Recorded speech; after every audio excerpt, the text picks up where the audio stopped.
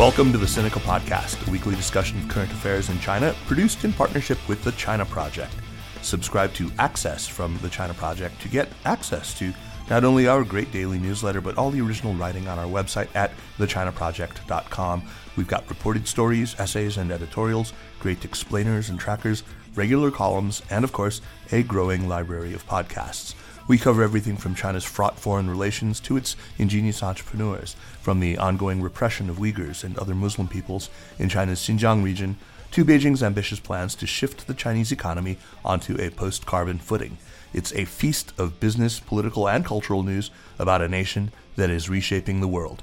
We cover China with neither fear nor favor. I'm Kaiser Kuo, coming to you today from lovely Madison, Wisconsin.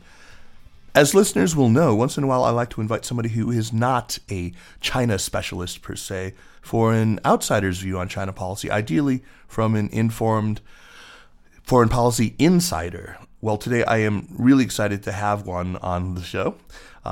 Anne-Marie Slaughter, who is president and CEO of New America, a truly important public intellectual and a former diplomat. Many of you will know that she served as the director of policy planning at the State Department during the first Obama administration. She is the author of several books, including Renewal: From Crisis to Transformation in Our Lives, Work, and Politics, The Chessboard and the Web: Strategies of Connection in a Networked World, Unfinished Business: Women, Men, Work, Family, and The Idea That Is America: Keeping Faith with Our Values in a Dangerous World. We will be touching on themes in many, if not all of these books, actually, and then some in the next hour. So Anne-Marie Slaughter, welcome to Sinica. Thank you. I'm delighted to be here. Anne-Marie, I want to start with an op-ed that you published in the New York Times that I read and that really grabbed me last year. It was titled, "It's Time to Get Honest About the Biden Doctrine." And it was published just about exactly a year ago at the time that this show will drop. I guess it was November 12th, 2021.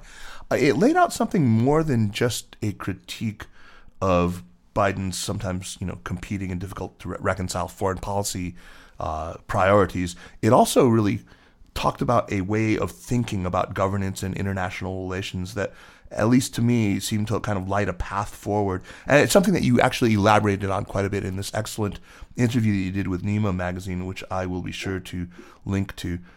So it's, if I may characterize it, it's a way to further cooperation on vital issues of planetary concern, and to do so even in times like these, where at the level of sovereign nations, cooperation often seems near impossible. So this set of ideas is what I'd like to talk to you about first. But let's start, as you did in that op-ed, with this emergent Biden doctrine and what it consists of, why his priorities are sometimes at odds or at cross purposes. Well, the first thing I have to say is that the New York Times, of course, chose the headline. Right.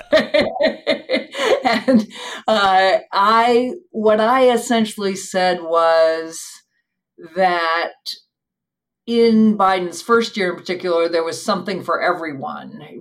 There was, something for the China hawks. There was something for the middle class. There was something for Europe. The administration was not making hard trade-offs in the sense of saying, this is what we stand for, and people may not like it. I think to the extent there is a Biden doctrine, and it's gotten more attention, I think, than other things he's done, it is this idea of democracies versus autocracies, that is the battle of this century. Something I disagree with, but he is a deep multilateralist, not always through international institutions, but he does not do things alone. He's rebuilt traditional U.S. alliances, and he's forging new groupings. And all of that is around the need to uphold the values of liberal democracy and to do so broadly. And so if there is a Biden doctrine, I think that's the bumper sticker, leading the world in a battle between democracies and autocracies. And I will say also that leading the world part is very important. If you read the national security strategy, it is all about we're back. We are back at the head of the table, and we want to do things together, but we're if not in charge, certainly at the head. So the national security strategy that you just flicked at, you've also written about that in a recent piece, October 20th of this year. A lot's happened between then and now, but one of the things that we both sort of probably took some consolation in seeing was the elevation of what you would call planetary concerns, concerns of global interest to all of us. Those are pretty obvious, I think, to anybody who's been alive on this planet for a little while. First and foremost, global warming, but also pandemics and a whole bunch of other things. But, a year now since you published that New York Times op-ed, we've seen a lot that has transpired. I mean, there was, of course, the Russian invasion of February 24th, the Russian invasion of Ukraine, the heightened tensions that we've seen over the Taiwan Strait, and a new, probably harder line leadership emerging in China. I feel like, are we less able now to pursue these multiple objectives in this changed in scenario? Because in that same time, we've also seen, just to talk about the global warming portion of this, we've seen massive heat waves, both in the U.S. and in China, and in Europe and in the U.K. We've seen Pakistan submerged, a third of Pakistan actually underwater in these horrific floods. We've seen parts of Florida completely devastated by Hurricane Ian. And when I have tried in the past to push this idea that, hey, we are in a genuine, planetary crisis, whether over the pandemic or over global warming, maybe going after China so vigorously on so many fronts seems like it makes badly needed cooperation, impossible. I always get the same response, which is, we can walk and chew gum at the same time, right? I'm sure you've heard this too. Yeah. To me, it seems like we're trying to walk now and chew gum and spin 17 plates and solve, difficult differential equations all at the same time. And maybe I'm a little less optimistic than that we can. So let's talk a little bit about what you wrote about the national security strategy, because, no surprise, China and Russia figure as, these gigantic existential threats. But as I said, encouragingly, you point out that they do elevate the urgency of these transnational issues. Is there cause for optimism? There's cause for optimism in the sense of turning the ocean liner or the oil tanker of American foreign policy, because the language really is historic, right? They really say, this is the way I think about it, there's geopolitics and there are global issues. It's telling that they call them transnational issues because they still start with countries. And if you start with countries, then issues like climate change or pandemics are transnational. They cross borders. I think of them as global or planetary because I'm looking at the world as a whole. But regardless of the labels, we're talking about the same things. We are talking about climate. We're talking about health.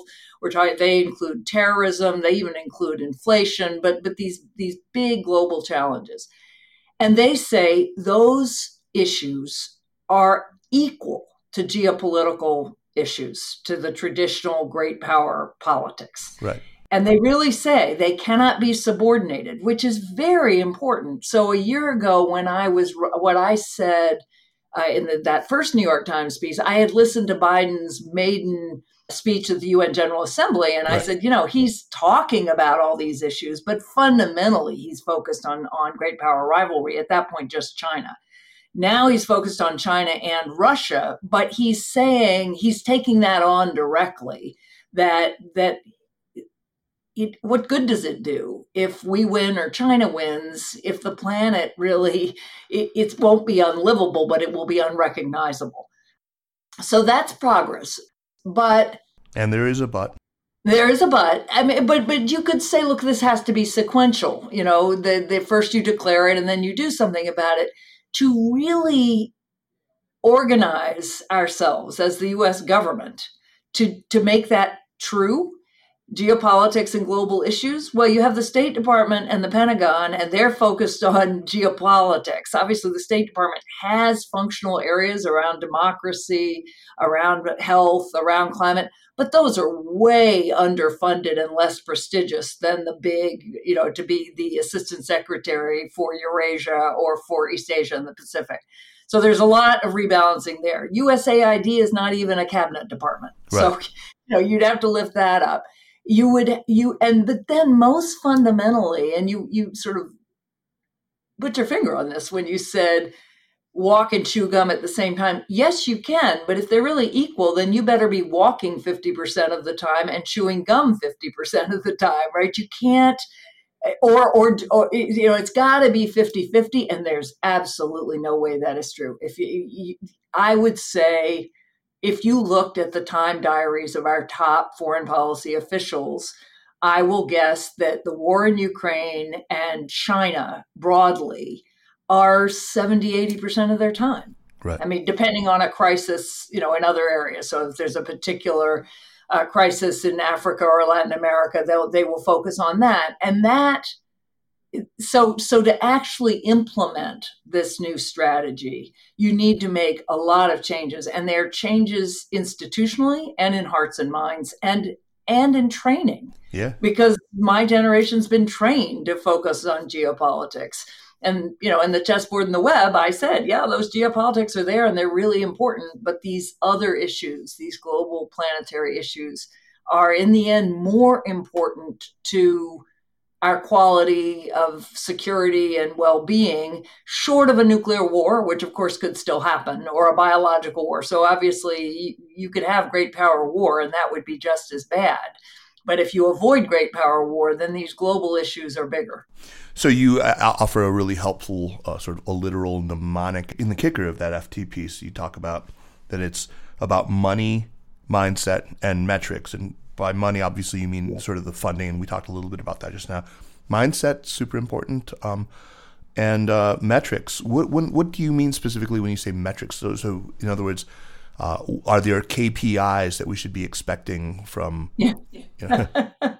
Yes. I mean, so again, they talk about these global challenges, but really what they're saying is the United States is going to lead a global coalition to meet them. And that, again, is great. I want to give credit where credit is due, that they are elevating the idea that we should engage, again, with democracies and like-minded nations. The pandemic does not care what China's political regime is, right, or any country's political regime. That what they didn't say is we will commit to reducing our carbon emissions by X amount with these other nations by this date, so that you could hold them to account. Now they can say, well, but there's Congress. I understand that. They did just get a huge victory with Congress with the Inflation Reduction Act, which is actually the Clean Energy Act, and the support, the decarbonization of the economy. But if you were really equally serious about global challenges, or if you were ready to be held to account, you'd have put down concrete markers on, we will have a global health network that works with the WHO, but that is anchored in the regions. And so we will never again have this issue with vaccines, and we will build medical capacity in the countries that didn't get vaccines. On any of these issues, there are much more concrete goals that one can then be held to account for. And it's not just like-minded nations that we ultimately need to work with, right? I mean, that's the easy part. Well, I can't say what's going to happen after 2024. Even the like-minded nations aren't so easy to work with necessarily, depending on how November 24 goes. But it does seem like few people are really considering first of all, how all this sort of Beltway China hostility lands on the ears of Chinese elites, even those who would otherwise, in other circumstances, be very, very happy to cooperate. They seem shocked that it might make collaboration, even for common good, kind of a tougher sell in Beijing. Let's not focus on that right now. I mean, maybe we can come back to that. But I want to ask you actually whether you think anyone is wrestling seriously with the likelihood that, as you point out, some compromises will simply have to be made. Some deprioritization of national security goals. I mean, when you talk about 50%, it's not just like, they'll do the same thing but compress it into 50%. It will mean simply the deprioritization of certain goals, right? I'm curious, first of all, what was the reception to that piece when you said really plainly, and this is the 2021 piece, I'm going to quote you here. You said, instead of competing with China today on one issue and cooperating tomorrow on another, Mr. Biden must prioritize competition on global issues and challenge other nations, regardless of whether they are democracies, autocracies, or something in between, to join in. What was the response to something like that, which seems eminently reasonable to me? Well, when you're a Democrat and you're offering criticism of your own side doesn't love it. Right.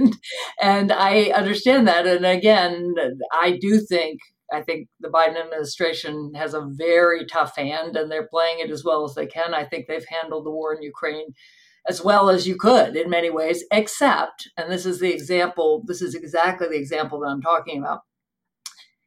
If you're thinking about global issues 50% of the time, then 50% of the people at the table on any decision are focused on those issues, which means at the outset of thinking about how to support Ukraine, you're playing it out. It's not hard to imagine you're going to have sanctions on Russian oil, of course, and it's not hard to know that Ukraine is one of the bread baskets of the world. So this is foreseeable that if you have conflict between Ukraine and Russia and then between NATO and Russia, and you use various measures, that the rest of the world's going to suffer. And Europe's going to suffer. But Europe's a lot more resilient than a lot of these other nations. And they are not represented at the table. And nobody is saying, hey, wait a minute. If we have a global energy crisis, that's really going to make it harder to move to green energy. Now, you might say that's an opportunity for renewables because the price of carbon fuel goes up. And so we can do that. But then you'd want to be saying, and we're going to take advantage of this moment. We're going to offer support for, changing over to electric vehicles or whatever it might be. And then really thinking about the food security. So where's the food going to come from? And how do we stockpile and how do we do things? So that's it's not a criticism of how they're handling Ukraine. I think they really are doing a great job. On China, yes, I think that the hawkishness is easy and lazy. Yeah. Not some. And China, as you just said, has evolved in ways that are very troubling. But we cannot solve any of these problems without China, and frankly, without Russia, but absolutely not without China, and without India and the other countries, who have not lined up, taken a position on the war in Ukraine.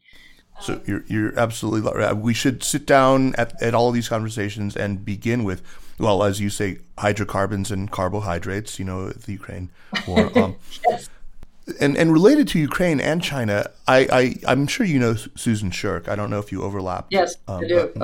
Absolutely. We didn't really work together, but I know her as an academic. Yeah, she's fantastic. And she has a new book out called Overreach, How China Derailed Its Peaceful Rise. I interviewed her very recently about that book. It was a really terrific interview. She argued, though, toward the end of our conversation, that the Biden administration isn't giving China due credit when it comes to the Russian war against Ukraine. I'm going to quote really quickly from what Susan said. She said, "We need to recognize and acknowledge when they do something right. For example, not assisting the Russians tangibly in the Ukraine war. Why are we not hearing from the administration acknowledgement of that and try to keep them there in that position? Obviously, is extremely important." So yeah, it seems like this is something that could maybe get them back to the table and see, just China producing 85% of the world's, solar panels, absolutely producing, actually with more of the renewable energy than the rest of the world combined. I don't know why we aren't cooperating, but yeah.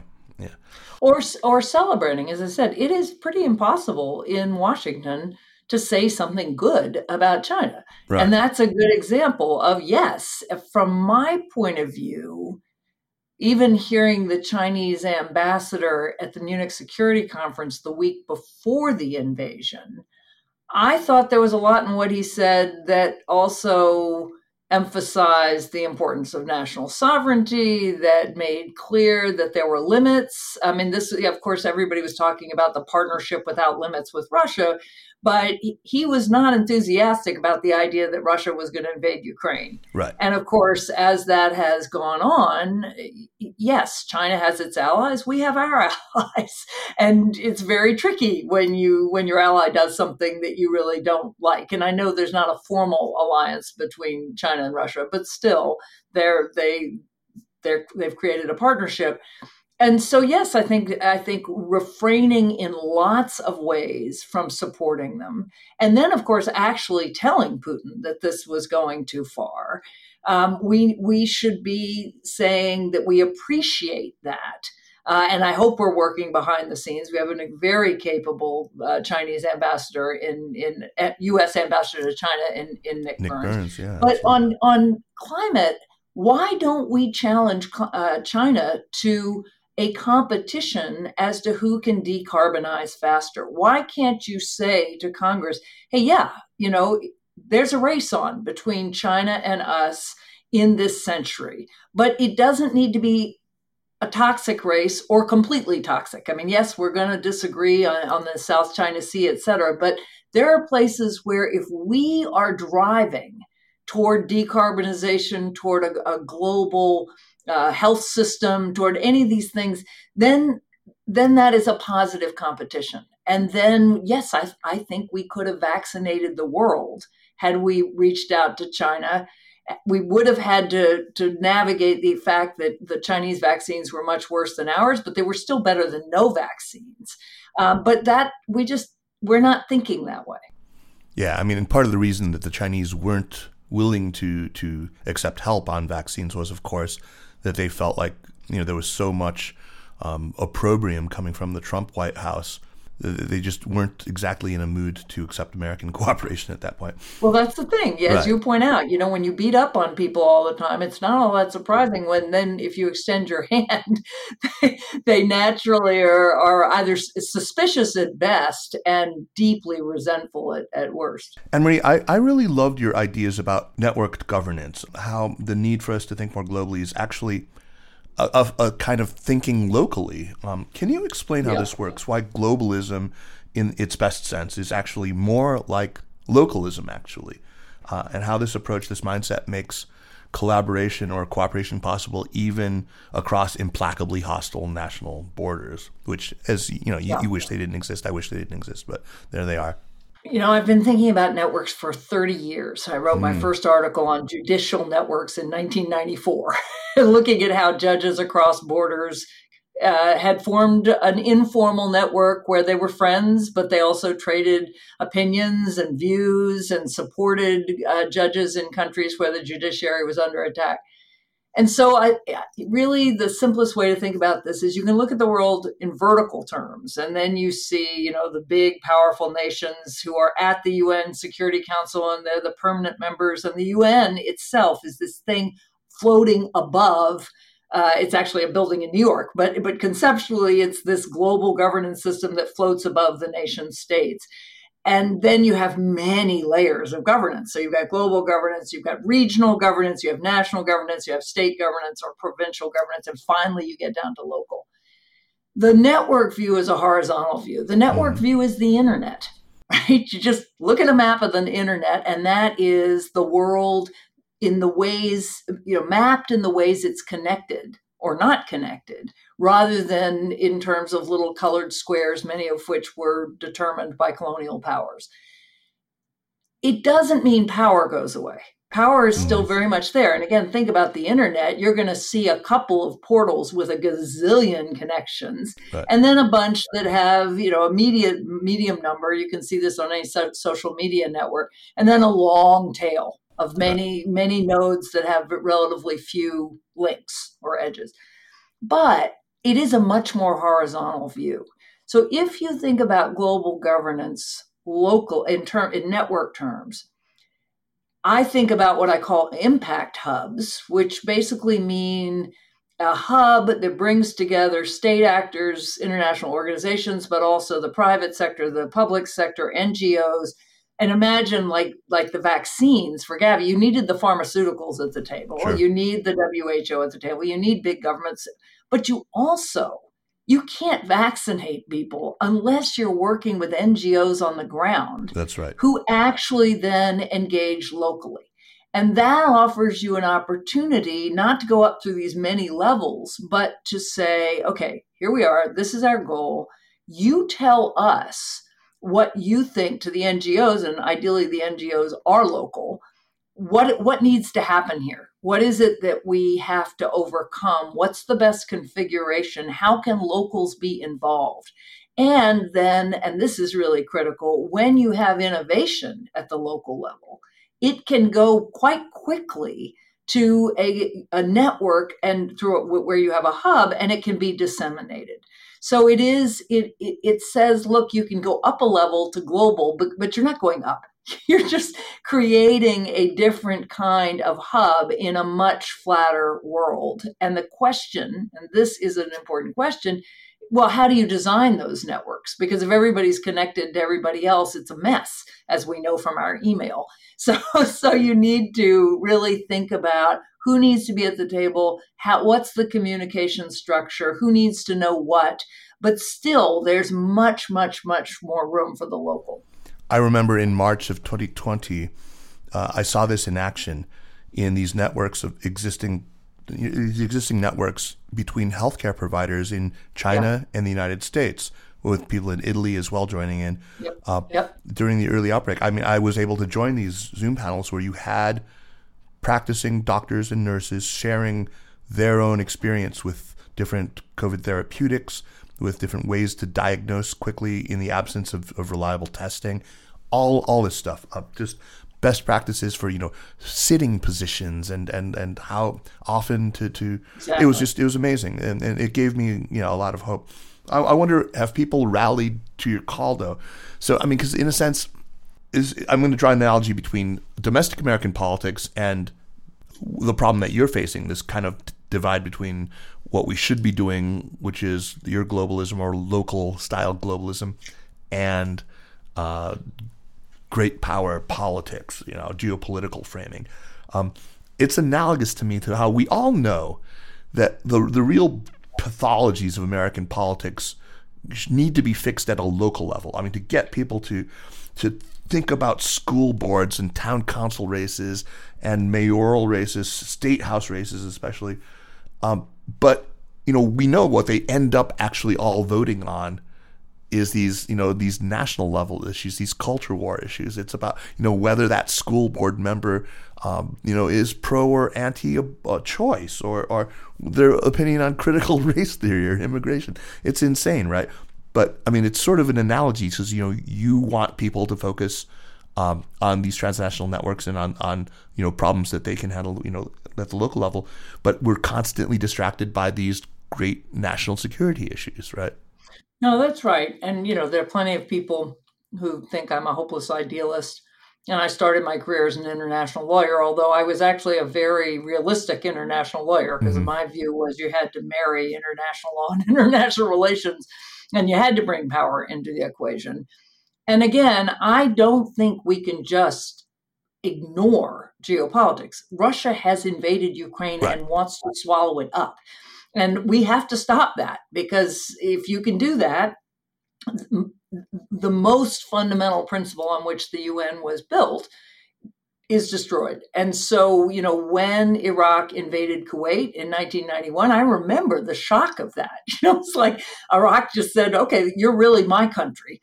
And the whole world gathered to push them out. Right. And, I fully understand that many people can look at the U.S. invasion of Iraq later and say, this was just as bad. You violated the UN Charter. We didn't intend to conquer the territory. Right. We broke the territory, which is its own very, very grave set of faults, and it was illegal. But so I think we have to push back on Russia hard. As I said, I think the Biden administration is doing a really good job. I think also any country that is breaking international norms, and yes, there's a values-based part of it. Yeah. We have to defend, and so we do have to. As China has gotten much more assertive, we do have to push back in various ways. I also think you have to understand, look, when we became powerful at the end of the 19th century, we wanted a much bigger place at the table, and ultimately we succeeded Great Britain. And China reasonably wants a much bigger place at the table. But I also think there's the values-based part that says, we also have to fight for the rights of all people. But just to be clear, I absolutely agree we need to keep the geopolitics as a 50% of what we do. And that's what the national security strategy says. On the other side, there's been a lot of movement. You now see people and planet-centered X in many more places. If you read the Secretary General's Our Common Agenda, it's about people-centered politics. If you read the Rockefeller Foundation's new Energy Alliance, it's people and planet-centered. And of course, as climate change gets worse and worse, the idea of planet-centered and then what's our relationship to the planet is this is not some abstract ideal. This is essential. Sure. I mean, it's in the Sustainable Development Goals and all of that. Exactly. Right. Exactly. But where I think you can counter the cynicism is not to focus on the concepts, but to focus on results. So domestically, locally, the way you get people engaged is not to tell them that they should be locally engaged citizens, because that's what democracy requires. It's to say, don't you want to take charge of how your town, is part of a problem or a solution in this global issue? How do we build resilience? You may disagree that climate change is caused by carbon, but you sure know that there are more floods, and you want to do that. How do we educate our children so that they can be competitive in this century? What are the digital skills?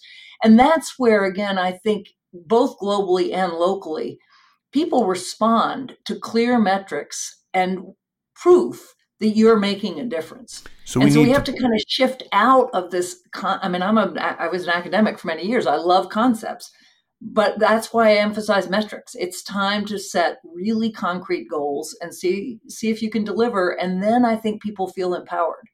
What examples of success can we point to? When I'm constantly being asked about how to promote subnational collaboration across the U.S.-China divide right now. And besides being able to point to California and its climate cooperation initiatives under the UC system, or under Governor Brown, or under Governor Newsom, what are some other examples that you've seen where this is in action? It doesn't have to be U.S.-China even, but where subnational level cooperation has transcended a difficult politics. Well, so the best examples are cities, city networks, and they certainly include lots of Chinese cities. The C40, which is originally this big mayors of 40 big cities who have undertaken their own emissions commitments in lots of ways, and who are now working on how you use data better, and I think equally important in the pandemic. But they're bigger ones. I mean, that one is the C40. There's also a global covenant of mayors on energy and climate that has 7,000. Oh, wow. 7,000 may be too many, but the U.S. just appointed the first ever special envoy for subnational diplomacy, a woman, Nina Hachigian, who used to be the ASEAN ambassador in the Obama administration, and her job is to work with cities. She was the deputy mayor of Los Angeles for international affairs. It's to work with cities in this country, but also around the world. So absolutely, if you could talk to Shanghai, if you can talk to Wuhan, if you can talk to Beijing, but further out, right, that's a way of, again, saying, let's focus on concrete outcomes. And mayors do focus on concrete outcomes more because, the trash has to be picked up. And so you can talk about what are you doing about landfills. And you have to, again, build resilience to flooding or heat waves. So there's a lot there in the city networks that I see. The university networks are deeply affected by our visa policies, which are really bad, right? Where we're just not admitting, we're making it very hard for foreign students to come. And we are unduly suspicious, of course, of many, many Chinese Americans. I think, though, so I would look at cities. I would look at university networks. Right. I'm not aware. There used to be NGO networks. I think those are probably much reduced. But I would look at places where you have the same role. Yeah, unfortunately, a lot of the reduction in the NGO networks is China's doing. Yeah. And, China is obviously one of their behavior has not helped an awful lot. This problem of this sort of pervasive bipartisan hawkishness and this singular national security focus that's there in DC. On the U.S. side of things, though, is there something other than Chinese perfidy that is driving this kind of, what I would call groupthink? You flick at something that I think is kind of interesting here, and maybe I'm reading too much into this, but just knowing some of the things that have concerned you, you're very interested in diversity. You've written a lot about women and the challenges of career and family. You talk about Biden and his foreign policy team, describing them in that piece from last year as a tight-knit band of brothers. So knowing what I know about you, I can't help but thinking that word choice was pretty deliberate and that you mean to say something about the very kind of maleness, paleness and staleness of the Tony Blinken, Jake Sullivan, Kurt Campbell, and of course the president himself. Is that part of the pathology, or am I wrong in thinking that? So let me start with the first part of your question, which, the groupthink. So the groupthink is partly because of the nature of the group. Yes, there are not a lot of contrary views there. And I'm not going to say putting more women in automatically changes it. I would actually say we need people who look like the country, and Asian Americans broadly and Chinese Americans are a big part of that diversity. So I'd like to see I would like to see the principle that all those teams look as much like the country as possible, and not in aggregate, but in specific. I also think, though, and here I get it, there are iron laws of politics in this town, and Biden has a whole domestic agenda, and he got the best, an infrastructure bill through. Hallelujah. We've been trying to do this for 20 years. I remember living in Shanghai from 2007 to 2008 and taking the fast train to Nanjing and thinking at that point, 2007, this is better than any Amtrak train I have ever ridden on. Right. And then we're not even talking about the maglev or something fancy. Right, we're just talking about the train from Shanghai to Nanjing. So he had to get that through, and he's harnessing the one place he can get bipartisan support, which is to be hard on China. And that's been true in other areas too. So that's a part of it, is just, I don't want to do this, but I'm constrained by domestic politics, and this is the lever I've got, and I'm going to pull it. You think in his heart of hearts he would prefer not to have to go so hawkish?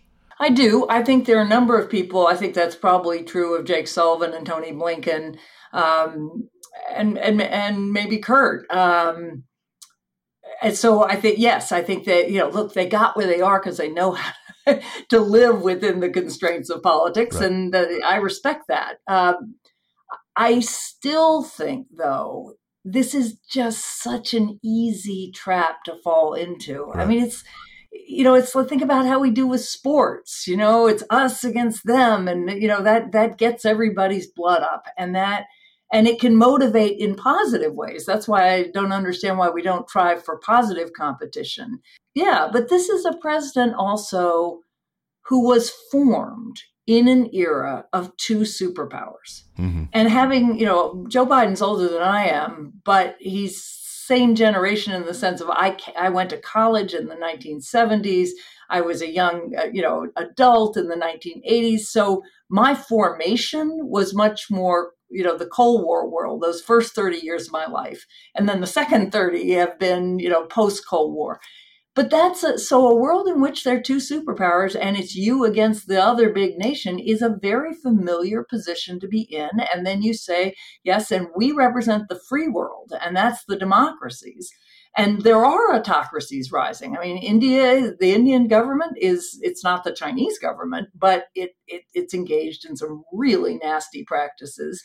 And a lot of the things the Chinese do are awful, certainly in Xinjiang. Certainly. And so I think there's a kind of, there aren't the checks that there ought to be to say, hey, wait a minute. If we keep doing this is going to torpedo our ability really to make progress on those other issues, because it isn't enough to walk and chew gum. It's not enough to have John Kerry broker something with a Chinese representative at COP while we are, busy saying that China, is engaging in all sorts of nefarious practices. You have to actually say, if this were the top of our agenda, what are we willing to compromise to get there? You brought up sports analogies, and I've got a lot of them that have come to mind of late. Ollie Wine was on this program talking about. He opens, or there's a chapter in his recent book on sort of great power, the great power opportunity, he calls it. He talks about how his swimming coach told him, you swim hard. You can't constantly be looking at the other guy in the other lane. Yep. And Ryan Haas has another one I think which works well, which is, in this race we should focus on running faster and not trying to trip the other guy. But I feel like we are basically not just trying to trip the other guy. I feel like we can go to ice skating, and I feel like we are doing a Tanya Harding on China's Nancy Kerrigan sometimes. Oh dear, I don't know if I'll go that far. I love Ollie Wine's book. Yeah. I blurbed it. I really think it's a very creative way of saying, yeah, there are great power politics, but let's see, there is an opportunity here. And I hadn't heard Ryan Haas's, but I would say, both of them and many of the China experts in this town are really uncomfortable with how far it's gone. Yeah. And there again, if that's true even here, you can imagine across the country. I don't know if we're doing, if we're actually, if it's a Tanya Harding situation, but it is definitely a situation where we are focused more on the competitor and what we get out of that competition, which again, remember, that's the military budget, right? These things are connected. Who needs what modernized, and how do we build the next generation of weapons? And for the tech companies, this gives us a leg up on AI if we say we're competing with the big three Chinese tech companies and the Chinese government and the way, it marshals data. So it's connected to a whole system of interests, as opposed to saying, and this is where I'm really just trying to hold the administration to account for its own words, which I applaud. If you really think that climate change and global pandemics, of which there will be many, food security and water security and terrorism, if you think those issues are as important as our rivalries with other great nations, then imagine what you'd have to do if you put those things first. And that would give you a very different China policy. It would probably tell you to stop focusing so much on democracies versus autocracies and talk to nations about, and parts of nations. So if you can't get along with the federal, the national government, you go to others. But how are we moving forward? And I would look at the whole sustainable development goals, because right. if you do those, you will get there, by 2030. Which nation can contribute to doing the most on those goals? Anne-Marie, you often talk about the younger generation and the hope that you invest in them. I'm definitely the same way. I'm constantly dazzled not only by the sheer savvy of these kids, but the kind of wisdom in a lot of these Gen Z kids. I've got an 18-year-old and a 16-year-old, and maybe they're not perfect examples of what I'm talking about, but I've been blown away. Sorry, kids. But no, I feel like they have this real courage of conviction and this kind of willingness to jettison old ways of doing things. What are you seeing that gives you hope that they're not going to swallow this new Cold War rhetoric when it comes to China specifically, that they're willing to prioritize planet over geopolitics? Yep. Well, the first thing I have to say is the young people in the United States are going to grow up in a country, or come of age, really, in a country where there is no white majority. And that's going to change a great deal. It's going to take a long time for the power structures to reflect that new population. But by 2027, Americans under 30, there will be no white majority. So that means they are in a very different environment. And there are lots of Chinese Americans, and there are people who were adopted, little Chinese girls who were adopted, who are fully American, but nevertheless have a tie to Chinese culture. I was introduced to Chinese culture by my Belgian grandfather, who adored Tang and Sung ceramics, and which are some of the most beautiful ceramics anywhere. They're Couldn't just spectacular. disagree. Yeah. So lots of people in this country will have a different direct relationship to China, and lots of other young people will have Chinese American, or again, even more broadly, Asian American friends and contacts. And that's important because the othering of us versus them is a whole lot easier when the us looks all one way and the them looks all another, and that will not be true. I also think, though, even more important, this generation has grown up with the web view of the world. They are in the digital world. This idea that you can be as separate as that old map makes. I remember taking our sons when they were about 8 and 10 to Berlin and showing them the Berlin Wall, or the remains of it. They were, of course, not there. And they couldn't understand how a wall could do anything, right? They were like, well, but you'd still be in touch with everybody on the other side of the wall. And they weren't thinking about the splinter net. They just, if their world is connected, Right. And that gives you a planetary perspective. It really does. I mean, you have Facebook friends all over the world that you've met in various ways, or you're consuming K-pop, or you're, the way that we've globalized means, I think, that they just don't see that map of multicolored squares in the same way that we do. I don't want to overplay that, but I think, and frankly, they're the ones who are going to suffer. Yeah. They really, I look at my sons who are 24 and 26 and worry a lot about, what happens when they want to have families, and what are they going to think about their children, and where are they going to live? And, Yeah, we have a lot to answer for in our generation. We do. And my sons are very good at pointing that out. Hey, but in their case, mom is really doing something about it. I mean, really. Well, I try, but we certainly, we could have done a lot more in the 1980s. And just now you talked about the non-white majority country in which our children will be raised. It brings to mind an episode that you were involved in, not directly, but there was a New America event in April of 2018. You were in conversation then with Kyron Skinner, who had your old job as Director of Policy Planning at the State Department. She made headlines with a comment about China, suggesting that unlike with the Cold War with the Soviet Union, which she described as a fight within the Western family, when it came to China, things might be much worse because, quoting her, it's the first time that we will have a great power competitor that is not Caucasian. Now, that may be obviously factually, wrong. I mean, yes. What about Japan? Yeah. What about Japan exactly? But I've often wondered whether she wasn't actually making a different point, that it might be that she meant there might be an element of racism informing our hostility toward China.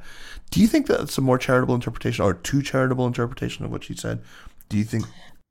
So I think that's interesting, and I feel I like Kyron, and I've known her for years. We were graduate students. She's younger than I am, but roughly contemporary graduate students, and I invited her to the Future Security Forum because she was a successor in policy planning. She's the first African American director of policy planning. And so I had no intention of playing gotcha. That was not the point. Yeah. I think what happened is that's not how people in the room heard it, right? It was immediate. Partly people were kind of like, wait a minute, that's not true. What about Japan? But partly it did sound like, well, they're different because they're Asian. And so she never got a chance to explicate further. And it of course blew up very, very quickly because it was a classic example of being caught in a soundbite, right, that you may not have meant that way. And even if you sort of did, you didn't have any chance to kind of elaborate on what was going on. I think what happened is that people thought, okay, this woman is on the inside in the Trump State Department. This must be the view of the Trump State Department, that this is an Asian enemy. I don't have any reason to think that was true, and that was what she was voicing. And I'm just sorry for the incident because she certainly paid a price for it. Yeah, so I'm now even more confirmed in my belief that what she meant to point out was that race plays a role in our attitudes toward China, which is in nowhere in greater evidence than in the Trump State Department. Yes. Yeah. And again, that is, so many of the U.S.'s issues right now are exactly that we are a white majority country that is becoming a plurality nation. And there is no democracy that's ever done that. And there are a lot of people who feel like they're going to lose. And a lot of that is based on race. Not all of it. There are a lot of other issues, but you're crazy if you don't stare that in the face.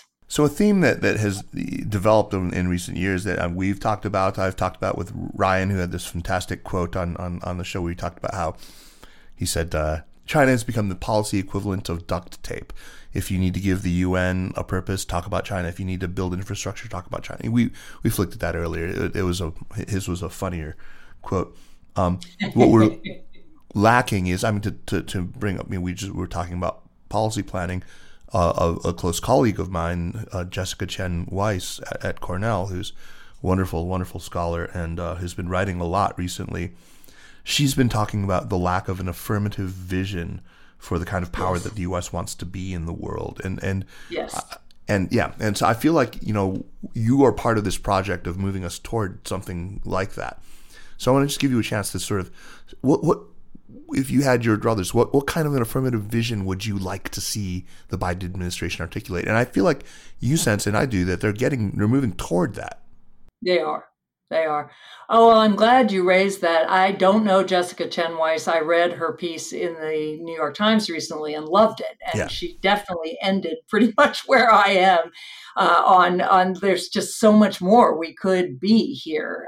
And I think I see a country in this century, as we become a plurality nation, that instead of just having this deep transatlantic connection, which we've always had, if you look at flows of everything, of education, of finance, of foreign direct investment, of trade, the lines between the US and Europe are the thickest. And that's obvious because that's where the vast majority of Americans came from. And where, in terms of where you send kids to school and where you decide to invest abroad and trade, you go back to the old country.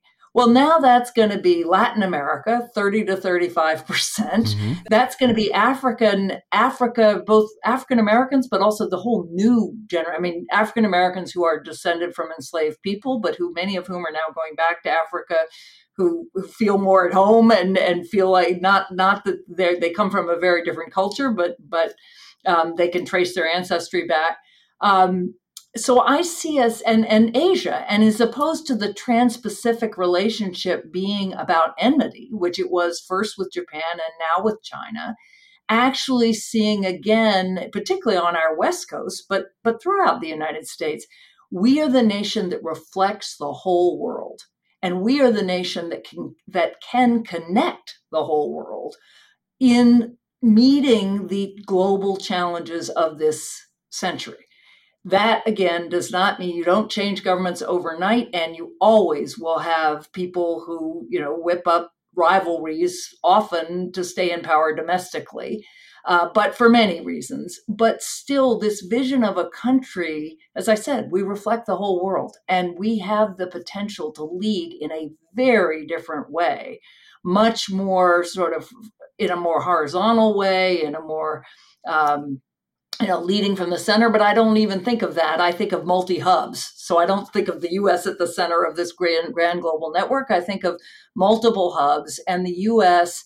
in our glorious diversity playing a whole host of different roles that really do help us collectively meet these global challenges or simply achieve the world that our values are universal. The Declaration of Independence doesn't say all Americans are created equal and are entitled to these rights and protections.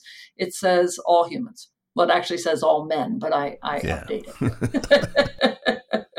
it. Close, but no cigar. Yeah, I think that was a wonderful articulation of something I can absolutely get behind. I mean, this is why I teared up at the 2016 National Convention. Yeah. I did too. This was that vision on display. That open, diverse, tolerant America. I kind of always believed America can be the first. I mean, this is the first state to define itself by its utter absence, its repudiation of ethno-nationalism. Yeah. That's Wouldn't that be something? Yeah, Exactly. wouldn't that be something? All right, so I got just a couple more questions for you, but I mean, I could talk to you for hours. I'm just going to have to pick and choose here. But after thousands of conversations that I've had about the U.S.-China relationship, so much of it just seems to boil down to me to just a couple of key questions. And I'm really curious to see how you, again, as a seasoned foreign policy analyst with some distance from these issues, how you are inclined to answer. So the first, I suppose, is what does China actually want? And to maybe make that a bit more manageable, do you see Beijing as seeking to overturn the rules-based international order or just to change parts of it? Do you see China as seeking global hegemony or something more like regional dominance? Where do you right size it? We are constantly talking about right sizing China's ambition. Yeah. And so again, you started this by saying I'm not a China expert. I do not speak Chinese. I have great reverence for Chinese culture and for particularly, again, quite early Tang, Song, Yuan, others, sort of pre-Ming, I would say. But I'm not a China expert. And then the first thing when you say, what does China want? I think it's crazy. There is no one China. Sure. There may be what she wants. I think there has been a tremendous suppression of internal dissent just over the last 20 years. When I was in China in 2007, 2008, I could have conversations with lots of people that I could not talk to in the same way today with those people. And maybe even not when those people are here. There's been a tremendous tightening. Absolutely. Even with that, so I think there are many, many, many Chinese and important Chinese people who probably disagree with the way this is going, and who are more supporters of Deng Xiaoping's opening to the world than they are the closing off. And the COVID policy is such a concrete example. I mean, the COVID policy is the equivalent of the 1492 or 93 decision to abolish the Navy that had reached all around the world and to close China back off from the world. I don't, though, think even at the most extreme, I don't think China wants global dominance. China has never wanted global dominance. Mm-hmm. China has wanted tribute and respect, right? I mean, it's the idea that it's the middle kingdom. Again, in my world, this horizontal worldview, it wants to be at the center of things. It wants people to give it a lot of respect. The century of humiliation, I think, is real. And I always ask Americans, I say, look, imagine if we'd lost the Cold War. If we'd been the superpower. This is more about Russia, but China has had some similar things in its history. So we lose the Cold War and we were this grand superpower, and then suddenly we're a power of such little consequence, nobody even talks about us at international relations conferences, which was true of Russia for about 15 years until Putin really did put them back on the map. And I think China similarly feels like we are this great civilization. We were, inventing all sorts of things with lots. The Americans were in a very different place, and of course, it was. There were not European Americans there. I think they do have a very different view of sovereignty, and they do not accept universal values, and they do not accept individual rights in the same way that the United States does, and many countries in Europe do, even that they've signed up to. Right. I think there is room for many more communal approaches in the way the United States does things. But I do think, a China that could design global institutions the way it wants, and even regional institutions, there's a lot to push back on that I would push back very hard on. Absolutely. But I do not think that I don't think China wants to be the United States. I think, or at least not the United States in our most maximalist moments. But I think it does want full respect as the United States' peer. I think it's our peer in some ways, but in many ways not. But I think that's the wrong way to look at the world. Mm-hmm, mm-hmm. So the second question is very much related to this because it's about what the United States can tolerate or what it ultimately wants. Let me borrow something that Larry Summers once said. This is actually a quote in a piece by Adam Tooze where I first saw it. He said, "Can the U.S. imagine a viable global economic system in which it is no longer the dominant player? Could an American political leadership acknowledge that reality in a way that permits negotiation over what such a world would look like?" Maybe that's a little convoluted, but can China be held down without inviting conflict is how he ends. Well, and I don't think it's just China. I mean, I was in Kenya 2 weeks ago, and I've been talking to, lots of people through UN work. And what I hear everywhere is, we are the global majority. And that is low and middle income countries. And China is still a middle income country, barely. I mean, barely.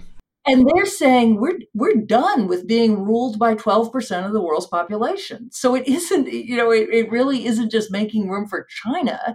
It's making room for the world where we profess universal values and we profess multilateralism, but we want to keep control of the reins. So I think the United States to play not the leading role, but certainly a critical leading role in this century needs to make room for all sorts of people. We need to abolish the insanity of having only an American or a European at the head of the World Bank or the IMF. And I think we need to overhaul the Security Council. But so yes, if we can't imagine a world in which, again, we are a critical leader, but not the indispensable nation, things will go very hard with us. And that brings us full circle to where we started talking about pure planetary politics. I mean, because when you talk about mindset, that is the first thing that really needs to change, right? Dialing down that sense of, exceptionalism and that American hubris. I mean, look, I think we're exceptional, but I think first place, France thinks it's exceptional. China thinks it's exceptional. I mean, it's not just us.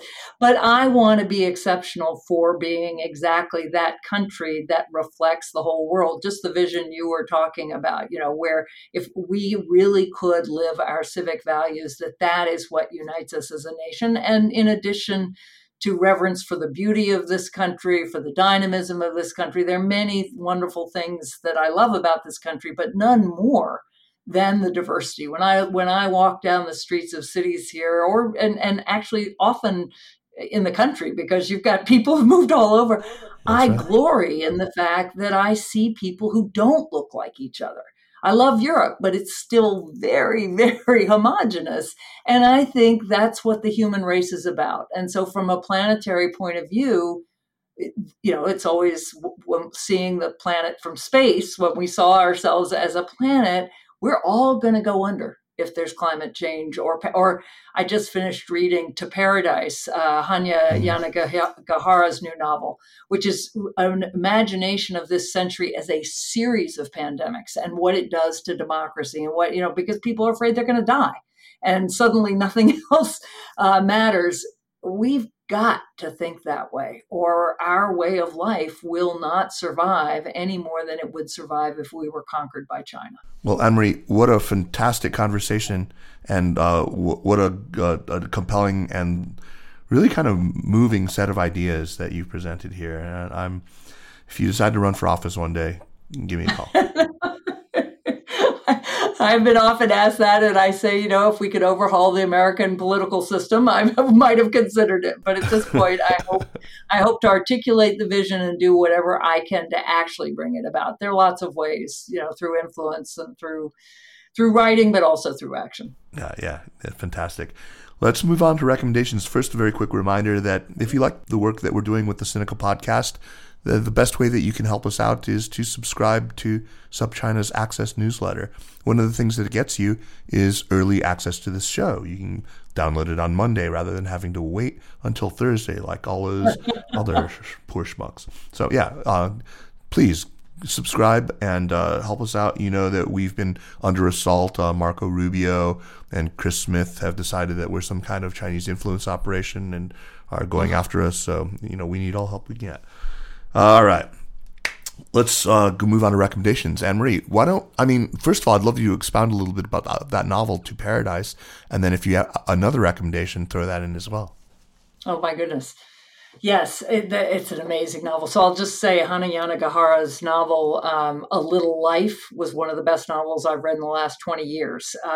So I was very enthusiastic when this one came out. And it's set in, let me get this right, 1893, 1993, and 2093. Wow. And each one is an imagination of a different settlement to the Civil War in 1893. It's the real 1993, but she focuses it on Hawaii in very interesting ways. And then the 2093 is must reading.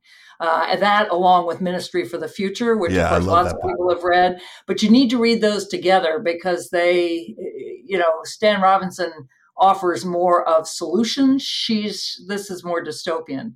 So I totally recommend those. But the last thing I'm going to recommend, you said to me, who am I when I'm not a foreign policy expert? I am a passionate birder. I became, over the course of the pandemic, I went from really liking birds to, as my husband says, you're going to turn into one of those weird little old bird ladies with the strange hats and the binoculars. I walk around with my binoculars all the time. And I would recommend What It Feels Like to Be a Bird by David Sibley. It came out about a year ago. And it's a way of introducing you to the just phenomenal variety of what are, after all, kind of hollow-boned, feathered dinosaur descendants. Yeah. And that's a pretty cool thing. It is. I've seen a couple of my friends over the years turn into birders, and it's obviously pretty compelling. They take such joy in it. It's pretty infectious. So I can see it. It's like mindfulness, because when you're looking for a bird or you're hearing a bird, all you think about is the bird. It's not like you're hiking where your mind is running. You are focused on this bird, and it makes you so attentive to just the wondrous variety of nature. Fantastic. Thanks. What a great recommendation. So I'm going to put A Little Life on that list too, and To Paradise. So good. And being a birder. And so what does it feel like to be a bird? Yep. I've got a book, Spin Dictators, The Changing Face of Dictatorship in the 21st Century by Sergei Guriev and Anil Treisman. Interesting. Have you read that yet? Spin Dictator. Good. No, I haven't, but I will add it. Yeah, Spin Dictator. So they basically identify this trend whereby, I think it's probably obvious to most of us, many, by no means all, dictatorships have moved away from, really overt coercion, imprisonment and disappearing and execution and the likes, and toward really sophisticated use of propaganda, of censorship, of what Russians call, political technology, and lawsuits. And it focuses a lot on Lee Kuan Yew as a kind of progenitor to this whole approach. What's interesting to me is how they're not quite ready to put China entirely into the old category of fear dictatorship, though they clearly lean that way. They recognize that it has features of both. And, China does actually use the spin approach. It does a lot of sentiment analysis of its own population. It tries to kind of deliver the goods, and it's not as coercive, certainly, as it once was in terms of the number of people who are actually imprisoned. This, of course, is a number that doesn't count probably Xinjiang, but there's a whole lot of obvious, technology that is making both the spin approach and the fear approach much more potent in China. Anyway, I will definitely look at it. It's interesting. That's 1984. When we say that's Orwellian, we mean something that is at the exact opposite, is presented as the exact opposite of what it really is. Right. And so he understood the mind control. There's a lot in 1984, but most of it, at least what I remember, is that complete control of an information environment. So I should caveat that, I mean, it's a very interesting book. It seems to be grounded in very solid research. I have not, looked at every footnote and followed every one of them, but it seems to be, I mean, it certainly sounded very plausible to me, but the whole kind of heuristic of spin dictators versus fear dictators is good, and it helps, I think, to understand a lot of what's happening, in Erdogan's Turkey and in Hungary and Poland and especially in Russia. Yes, and in the nature of warfare, again, going forward, where the disruption, and if you can't create a wholesale information environment among your adversary, you can at least create chaos. Yeah, which is, I fear, going to happen again soon. Yeah. Oh my God. Yes. Yeah, me too. Anne-Marie Slaughter, thank you so much for taking the time, and I hope to have you back on the show again soon. I enjoyed it thoroughly and learned a lot from your recommendations and the folks who've appeared on the podcast before, and sort of it's like a through line for our conversations. I know many of them, so this has really been delightful. Thank you so much. The Sinica podcast is powered by the China Project and is a proud part of the Sinica Network. Our show is produced and edited by me, Kaiser Kuo. We would be delighted if you would drop us an email at sinica@thechinaproject.com, or just give us a rating and a review on Apple Podcasts, as this really does help people discover the show. Meanwhile, follow us on Twitter or on Facebook at The China Proj, and be sure to check out all the shows in the Sinica Network. Thanks for listening, and we'll see you next week. Take care.